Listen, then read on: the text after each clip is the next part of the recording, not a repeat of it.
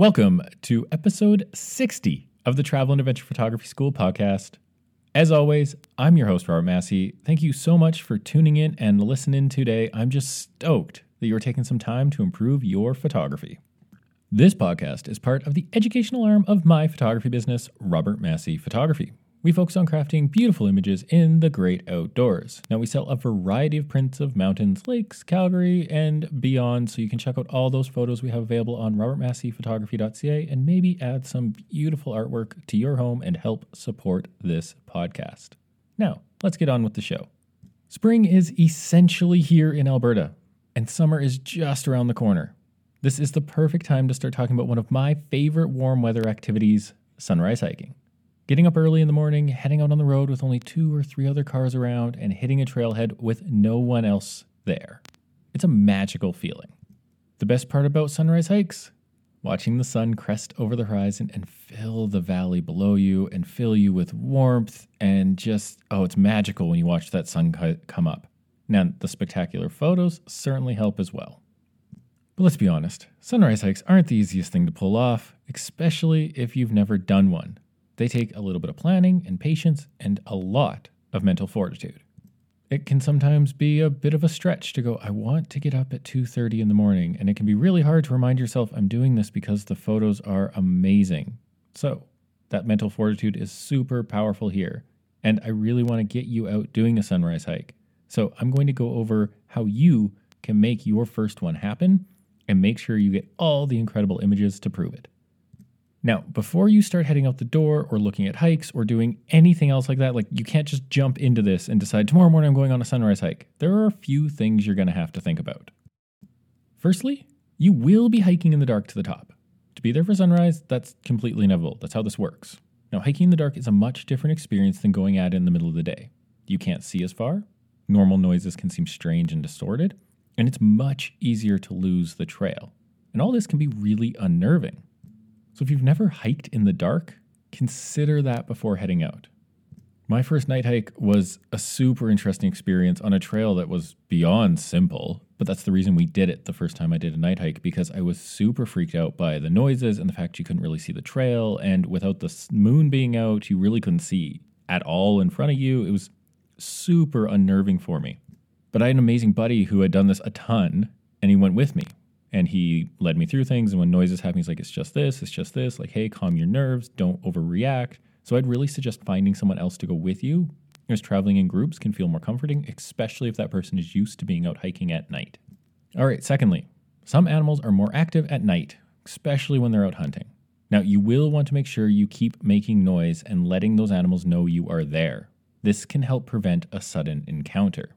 It's just like hiking during the day. You want to make noise so that the bears and all the other animals in the area know that you are there. But I have honestly found remembering to break the silence in the middle of the night can be a really difficult thing to do.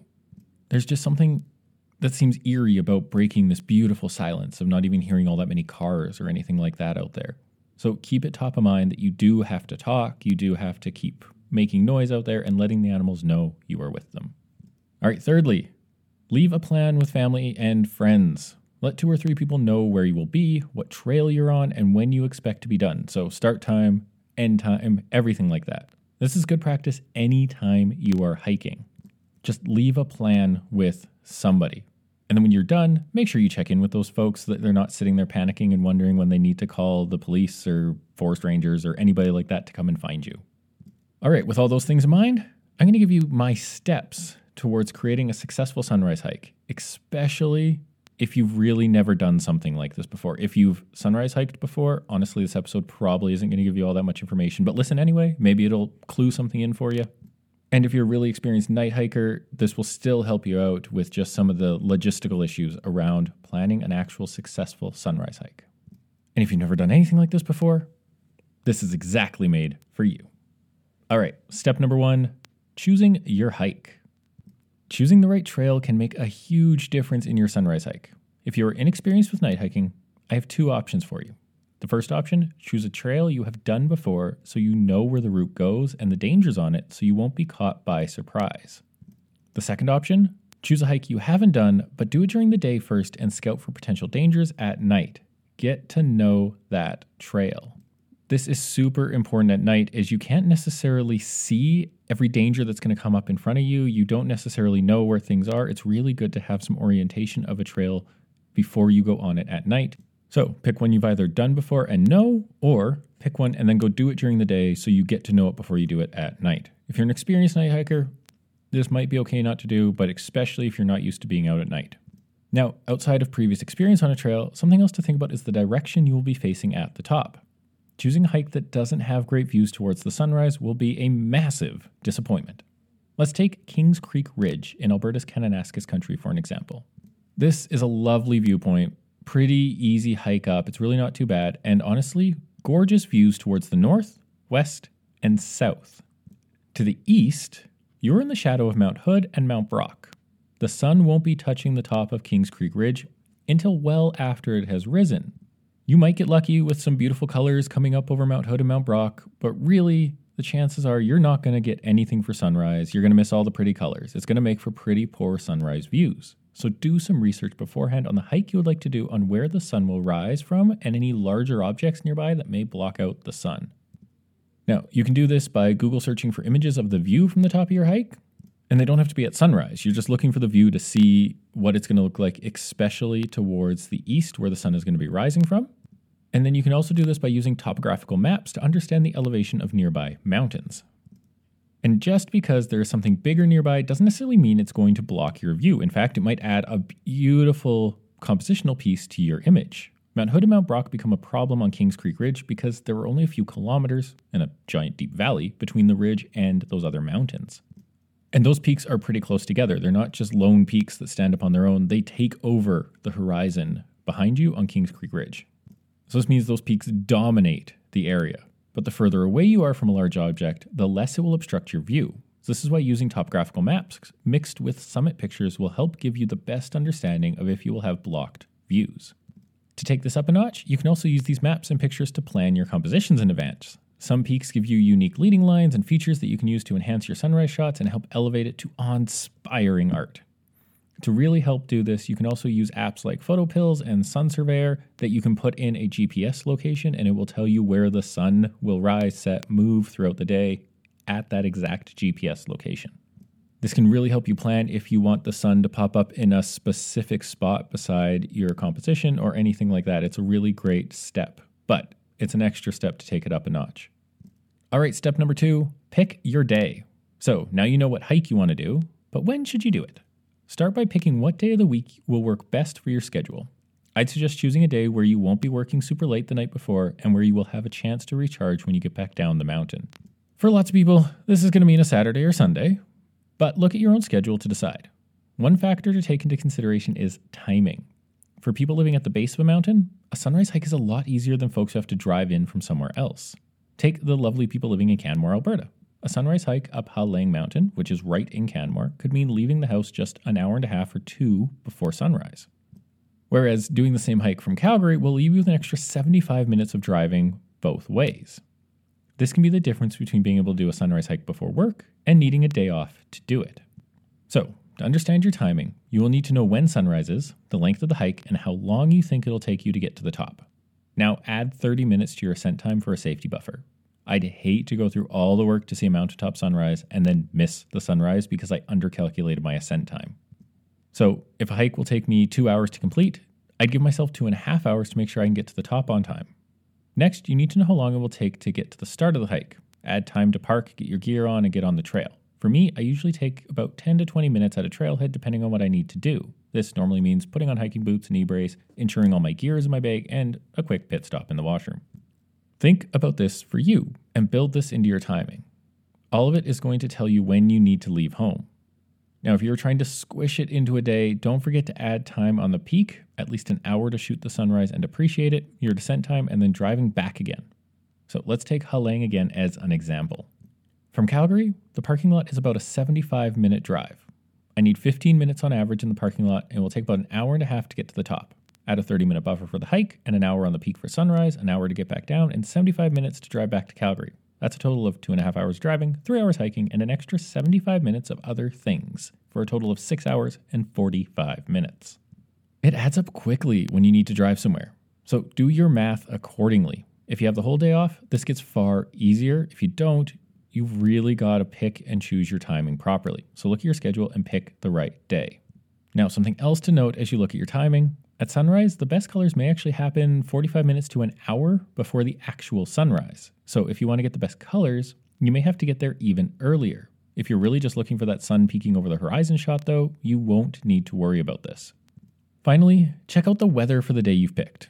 Use mountain-forecast.com to find out what the weather is like on the peak you've chosen. This will let you know what gear to bring and honestly if it's going to be worth being up before sunrise. Some days it's just so clouded and so covered in that you're not going to see anything and it's not worth being up there. So check out the weather for sure before you head out. All right, step number 3, prep your gear. This is critically important. You'll be hiking at night and in the early morning, so various layers will be necessary. And your gear will be slightly different than if you were just hiking during the middle of the day on a beautiful summer day. For a sunrise hike, I'd suggest the following items as must-haves. Headlamp with extra batteries. A warm drink and a snack, because honestly, breakfast on a mountaintop is so much better than breakfast in bed. Water, a map, safety gear and med kit. A packable warm coat for the peak. It will be cold when you get to the top. Gloves, both for the hike and for the top. Toque, and an extra one in case it gets wet on the hike up. A change of shirt. It's much nicer and warmer to sit around a peak wearing a dry shirt than a sweat-soaked one, so bring an extra shirt with you in your bag and change it when you get to the top. A change of socks. This is a must-have for me always, no matter what hike I go on. Wet feet suck. And your camera equipment. I'd suggest a tripod as well, but that will depend on your shooting style and what you are hoping to capture. Some people just hate using tripods. It doesn't match their shooting style at all. They're not aiming for those really big depth of fields or anything like that. Rather be able to run and gun and not have to move a tripod around with it. Others will love dragging out those shutter speeds and making really long, huge exposures. So you got to understand your photography and what gear you are going to bring up there with you. But if you own a super lightweight tripod that's going to fit in your bag, I'd bring it. Even if you don't normally use tripods in your shooting, I would bring it anyway if you have it, because it opens up so many more possibilities for the way you can shoot. Now, for camera equipment, all the typical stuff applies. Make sure you've got extra batteries, memory cards, all that kind of good stuff. Keep those batteries warm while you're hiking up there. It's going to just keep their charge a little bit better. And make sure you have both a wide-angle lens and a telephoto. Now, the wide-angle lens is obvious, landscape photography, but telephotos allow you to isolate in on specific subjects in that landscape, and that can make for amazing photos. And telephotos can honestly turn the most boring, typical sunset into something amazing when you compress that landscape. So it is worth the extra weight to carry that telephoto up the mountain with you. All right, dress appropriately for the weather when you head out of the car. I find most of the time I just need a light sweater for the actual hiking portion, but be prepared for it to be way cooler than a day hike. You're not having the sun beating down on you. In fact, there's no sun to create any warmth, so you will be colder, and take that into account when you're heading up there and be prepared for it to be cooler on the top. I always tend to bring more warm stuff than I need, but I'd much rather be comfortable and able to stay on the top for the whole sunrise than needing to bail because I started to freeze. This almost happened to me last night, actually, when I was out shooting some photos at Lake Louise. It suddenly started snowing and all these other things. It was supposed to be a beautiful sunny day. It was not by any stretch of the imagination, so I didn't have enough warm gear with me. So I almost had to bail on the sunset because I was starting to freeze and chatter. So make sure you bring enough warm stuff with you to be comfortable at the top and not needing to bail. And like I've said, expect that top to be cooler than you think it's going to be. It's a lot higher up than you are on the ground. So make sure you're ready for that. All right. I also always prepare my gear the night before I head out. This way, I can sleep until the last possible second, get out of bed, and go. I don't need that extra time to find things and pack a bag, so lay out the clothing you're going to wear the night before, pack your bag, and have everything ready at the front door. Or the back door to the garage or wherever. Wherever you're going to leave from, leave your stuff there. Now, I make sure to leave a note on my car keys reminding me to grab anything out of the fridge as well if I've left lunch in there or anything like that. All right, you've got your bag ready, you know what you need with you. Now, it's time for step 4, which is to get some rest and get on the trail. From here, it's up to you. Make sure you get a good night's rest and know where you are going when you head out the door. Do a double check you have everything you need as you pack the car and then head out. Be safe out there as you make your way to the mountaintop. All right, step 5, shooting sunrise. So you've gotten to the top, and hopefully with some time before the sun starts poking its head up over the horizon. So what do? I'd first check where the sun is going to come up. Use an app like Sun Surveyor or PhotoPills like we talked about to get a good approximation of where on the horizon it should appear.